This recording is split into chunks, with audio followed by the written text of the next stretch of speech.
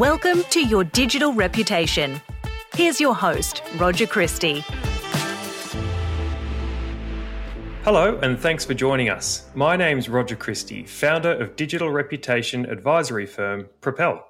And today we're exploring a very topical issue for leaders and professionals in the reputation space, and that is, can digital participation drive trust in leaders and boards' ESG programs?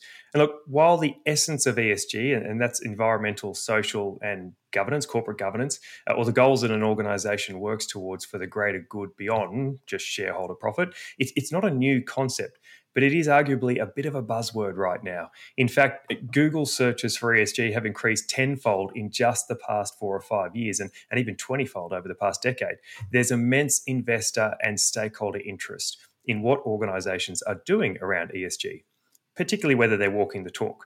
And as our guest for today's show explains on her website, how companies respond to ESG issues has a direct impact on the commercial bottom line. It can, in essence, make or break you today. And I would argue the actions of leaders carry as much weight as the organisations themselves. So it gives me great pleasure to welcome both a friend and genuine authority who regularly advises CEOs and boards on these issues in her role as partner at Orizontas Corporate Advisory. She's a B&T Women in Media PR Leadership Award winner, a fellow of the Public Relations Institute of Australia, and an inaugural Walkley Foundation Women in Media mentor. A big welcome to the Your Digital Reputation podcast, Ness Liell. Thanks for joining us, Ness. Thanks so much for having me today, Rog. I'm really looking forward to this discussion. As am I. And so let's dive straight in. In your opinion, do you see that digital participation can drive trust in leaders and boards' ESG programs? In short, absolutely.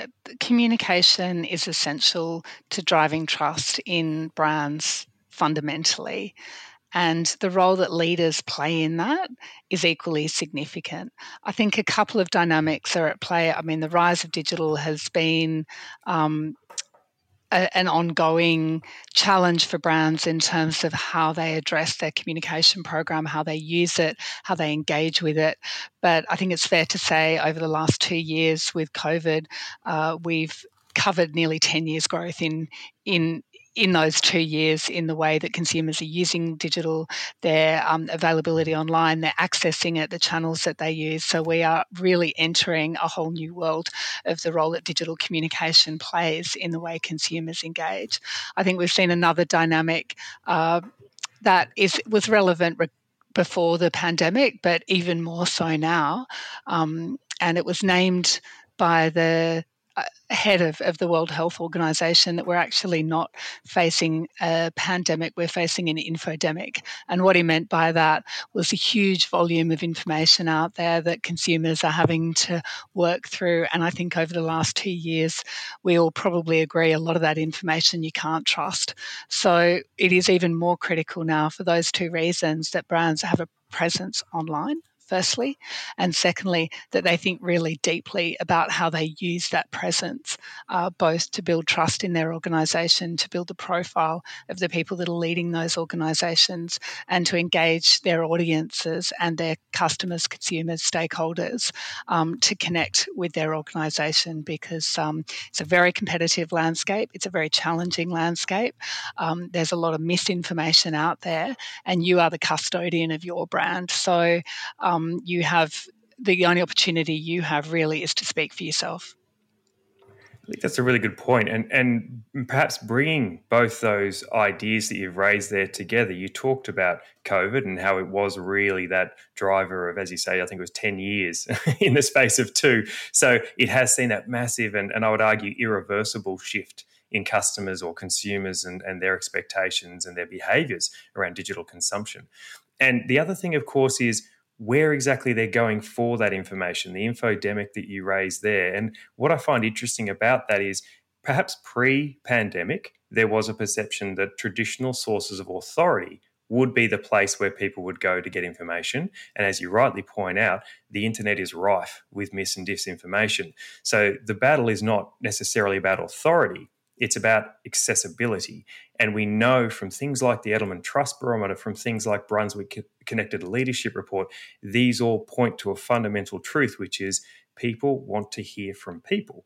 They want to hear from those that that are living and breathing, rather than faceless entities per se. So, with that in mind, perhaps, what do leaders and their organisations, what do they stand to gain when they fly that ESG flag personally online? Yeah, absolutely, Rog. I think ESG is the focus today, but I don't think it's any different from all of the areas that brands need to look at in terms of how they build their brand reputation and how they build trust. And ESG literally puts words around what matters anyway, is what's the purpose of a brand, why do you exist, and what impact are you going to have on the world beyond the commercial returns. So there's lots of language that's been used for that, for the history of, I guess, commercial one. What's now become really critical is the challenges that we face as an economy, as a society, and from an environmental perspective. What digital has done is increase the immediate accountability of brands, and it's provided a platform for stakeholders, for shareholders, and for customers to get the transparency around how brands are operating. And that transparency is driving a completely different dynamics. Consumers do care about what you do, about how you behave when it comes to the impact on the environment, on long-term sustainability, on the way that you engage with people and the way that you treat your people, and also the quality of your governance. And what digital enables people to do is get a lot of information about that. They want to look at your supply chains. They want to look at where you source your products from. They want to look at how your employees discuss the management of the company or their experience with that company. So what leaders are facing is huge amounts of stakeholder opinion and other opinion out there about their brands. And what the opportunity, though, is to have that view to speak for themselves. So it is important, like in any communication, to consider the share of voice and the balance of that voice. And it couldn't be more important at this point in time for brands to really think about what assets and capabilities they have within their own organisation. That includes their corporate communication, their marketing, and the traditional functions, but also who are the people within their organisation, including their leaders, and how are they going to articulate the purpose, the operations of the business, what matters to them and what they stand for. And as you say, people trust people. So they want to, and in a world where we're overloaded with information, with platforms, with brands, with media, with access to all sorts of information, people will look at the quality, I guess, of the brand and the trust they have in that brand. But then they will also look at the people behind that brand and what they bring to it. So it's really interesting there, because you're painting what seems to be, and again, I'm trying to put my shoes or put myself in the shoes of our listener. You're painting what appears to be quite a broad and very dynamic environment there. One that, there's multiple actors here that are doing things that are beyond our control, perhaps, whether that's external to the organisation or internal, which may be daunting. But I think what I'm keen to try and unpack here is, if you've got people looking, and digital provides the environment for people to look and find information, and you've got an environment like social media, which is somewhat unpredictable and very fast moving, can organisations control that narrative today? And what role do leaders play in doing that? Is it possible to control that narrative and build trust, as you're talking about? No, I don't think you can control the narrative, but I think you can certainly participate and influence it. And the real risk that leaders and organisations face now is inertia. And so, what we do see sometimes when the environment is really difficult, that people don't know what to say and then they say nothing. And that leaves a vacuum that enables others to start to fill that. So the biggest challenge and the biggest risk for brands is not to have an active strategy. Now, what you say and where you choose to participate is up to you, but what is really clear is you can't do nothing in this environment. And I think we've seen plenty of examples of where brands haven't, and that is the fastest way to lose any control or influence over the narrative, or probably more importantly, to create an environment where the facts are wrong, where there's misinformation, and where you're not able to share the positive information about what your brand is doing, or have those relationships that you need to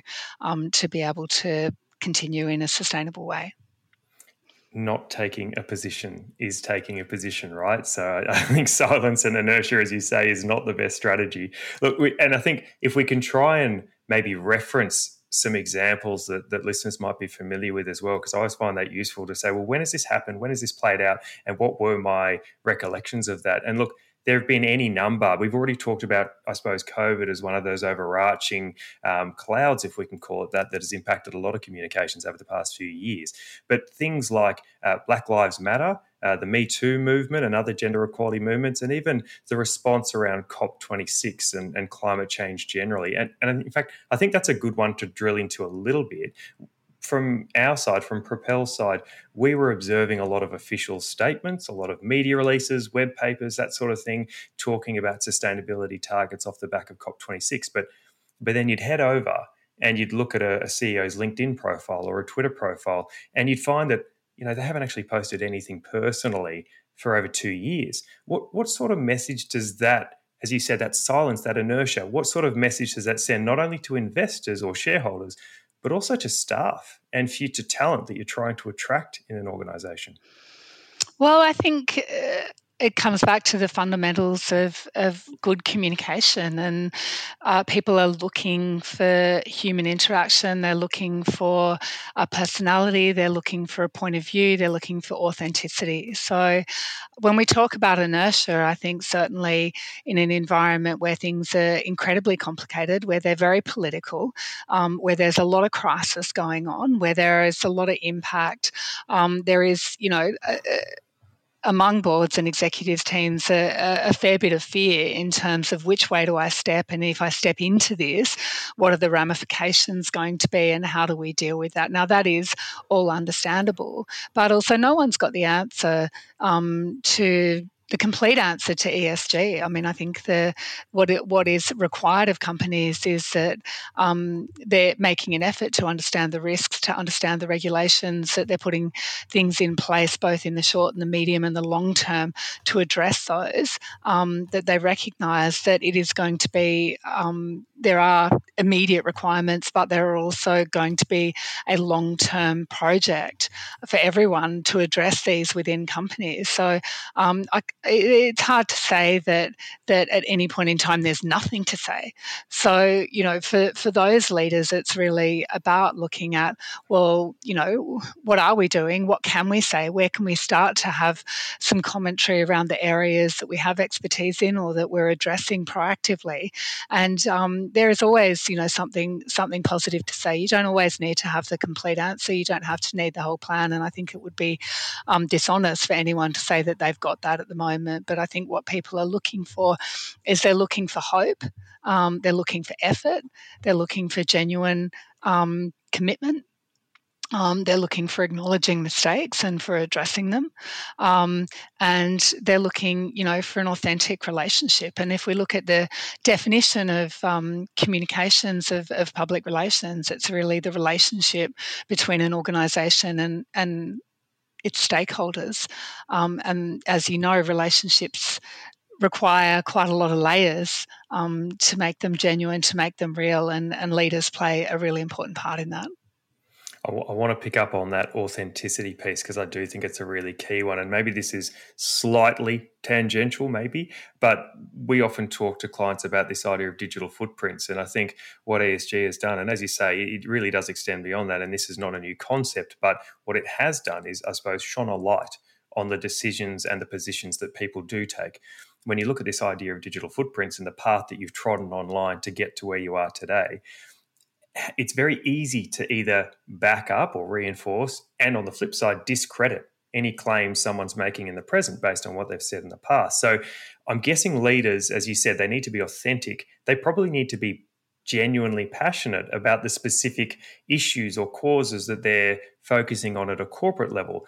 How important is it that those personal passions and values of a leader align with an organization's ambitions around ESG, in your opinion? Well,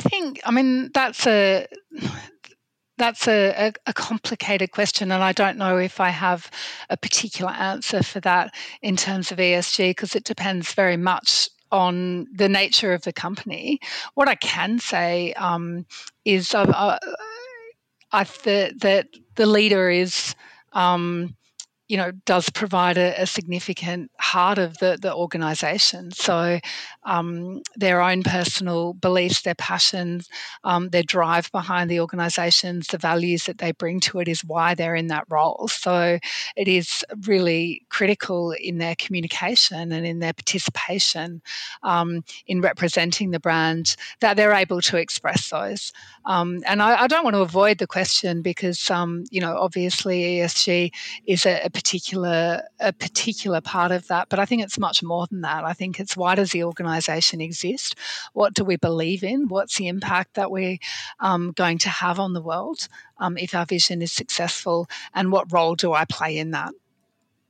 And I think going back to something you said before, I see a link there in that vulnerability, if I can call it. So authenticity, yes, but the vulnerability of leaders to say, maybe I don't have a specific answer to this right now, and I don't also have a position on this. And what we've seen that has been quite effective is leaders who recognize, as you're saying, they are the heart of the organization. They're driving things forward. It is not only their responsibility to talk, it's also their responsibility to empower and to enable. And so in that case, if I am not the best placed person to have a certain conversation because of my experience, because of my views, because of whatever, am I able to elevate others into that spotlight, so to speak, digitally, so that they can have a voice and so that those opinions are heard? Because the organization is not the sum of one. It is very much the sum of the entire workforce. So perhaps there's some truth in that leaders, in being vulnerable, in being authentic, should also look to elevate others to take up the fight or take up the battle around some of these issues when they are better placed to do so. Yeah, absolutely. But I think also, we are entering an extremely challenging period, but also it's incredibly exciting, and the flip side of it, the challenges we face are causing huge amounts of innovation, huge amounts of creativity, huge amounts of speed around issues that, were seeming to take decades, that are now being addressed at a much, much faster pace. When we look at the drive behind renewable energy, around the reduction of fossil fuels, when we look at the innovation, the technology innovation in Australia to address some of those problems, is hugely exciting. So I think, for organisations to be able to harness their workforces in the same way that a leader should, around their values, around their passions, around their drivers, around what matters to them, and align that to the purpose of the company, then that provides a really exciting contribution to what is a really important debate. And I think when we talk about digital and online communication, it's really just a platform for what's happening anyway. So really, the main hurdle for organisations is, what type of conversations are you having among your leadership, among your boards, among your own community, and how can you contribute those to the broader landscape, which is what we all need at the moment. We need ideas, we need energy, we need solutions. We need honesty, we need authenticity, and I think getting comfortable with frameworks to be able to empower people to participate in those conversations is what a modern and progressive contemporary organisation would be.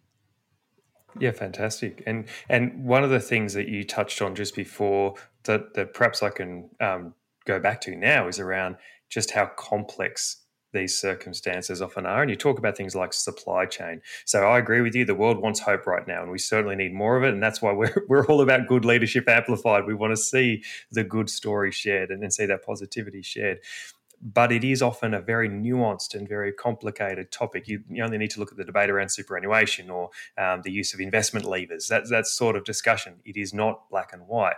So when you've got an environment like social media that's, not necessarily known for being patient and a considered environment for conversation, how do you think leaders, and I think particularly Ness, given your view across the communication spectrum, perhaps how can leaders and organisations set themselves up for success around these complex issues when entering the discussion online?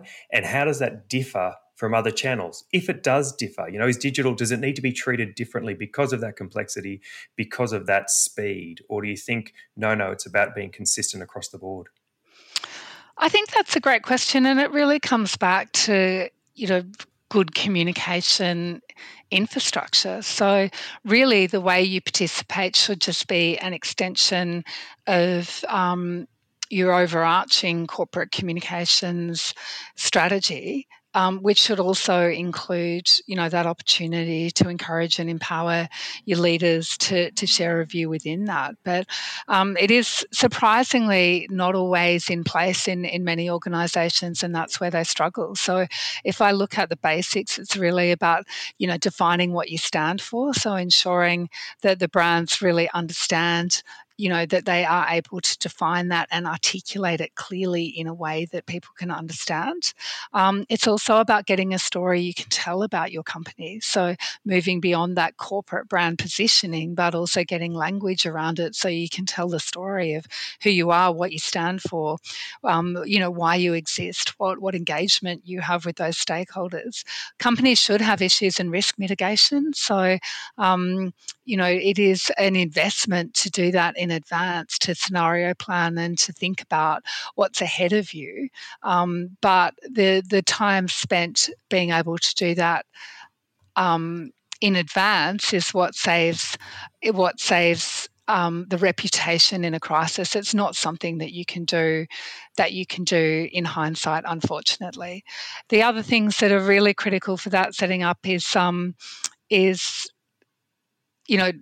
thinking about your business strategy. And I think one of the important trends that we've seen in Australia over the last 12 months is that we've seen the rise of the chief sustainability officer sitting on the executive team and the board team. And what's critical about that is that those strategies are increasingly not ancillary strategies, but the strategy for the organisation. So, communicators can only do so much. The thing for leaders really at the moment is, have you got a strategy around ESG, and is that central to your business strategy and all your operations? I really like that. And I'm also thinking, if it helps people listening, some examples that they might want to go and have a look at that, I suppose, put into practice what you're describing. People that come to mind for me are seeing recently IKEA's response to what's happening in Ukraine and in Russia, having a look at someone like Jesper Broden there and seeing how he has that consistency, that not being built after the crisis, so to speak, that people first, purpose-led approach is a constant through his messaging. Likewise, if we look closer to home, people like Mike Cannon-Brookes at Atlassian, that story, that narrative for him started many, many years ago. I think he says through his imposter syndrome video, it started a bit by accident, but he's certainly, that there's consistency there, Ness, that you're describing. It's not trying to jump on things as they're unfolding. It's absolutely working out that core purpose and making sure it is consistent throughout. So I'd encourage people to go and have a look at those two at the very least, to see how they project those values through their individual actions online. Yeah, look, they're great examples. And I'd probably just add to that as well, Rog, in putting that communication infrastructure in place, it's also about aligning all your stakeholders. So back to your question, is it just digital? Well, no, it's not any channel, but what you can't have is different strategies for different channels. What you really need is to get those fundamental things in place, agree who you are, agree who your stakeholders are, what relationship you want to have with them, what you need to be communicating with them, what matters to them in terms of building that relationship, building that reputation, and then really thinking about how that plays along all your channels and aligning them, because I do see many organisations losing value from their communication because they haven't got a strategic approach to how they go about it.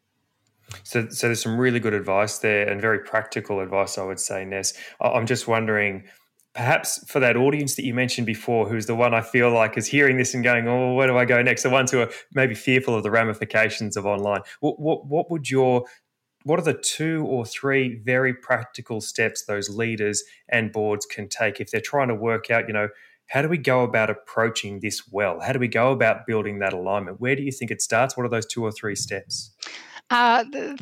Thanks, Rog. I think my advice comes more broadly to leadership at the moment, and that firstly starts with courage. It takes a lot of courage to be in a leadership position, and I think any leader will tell you you can't shy away from the challenges ahead of you. So that first is the courage to recognise that this is the world that we're living in, and it's going to require participation in an online environment. And the second thing is investment and effort. So there is enormous return in putting investment up front in what your communication strategy is, in having a good understanding around the channels, in ensuring that you get the data, the monitoring, the insight that you require to be able to participate actively and in a way that you are confident of the impact that you're having. And I guess using skilled communicators around you to be able to support and help you do that. And if I could say, taking their advice as well. A very good point. There's no point sharing it if no one's listening, right? Right. Look, this has been really helpful. I've certainly found it very interesting, Ness, and I'm sure those listening on too. If people have questions or encouragements from today's show, what's the best way to reach you? Absolutely. I'm on LinkedIn via Orizontas' website, or, very easy to access through all digital channels. So. Very good. You're flying the flag online. Ness, thank you so much for joining me on Your Digital Reputation. That's a pleasure. Thanks for having me, Rog. Thanks again for listening. If you've learned something from today's conversation, please subscribe, leave a review, and share it with others. For all show notes, head to propelgroup.com.au. Thanks again for listening.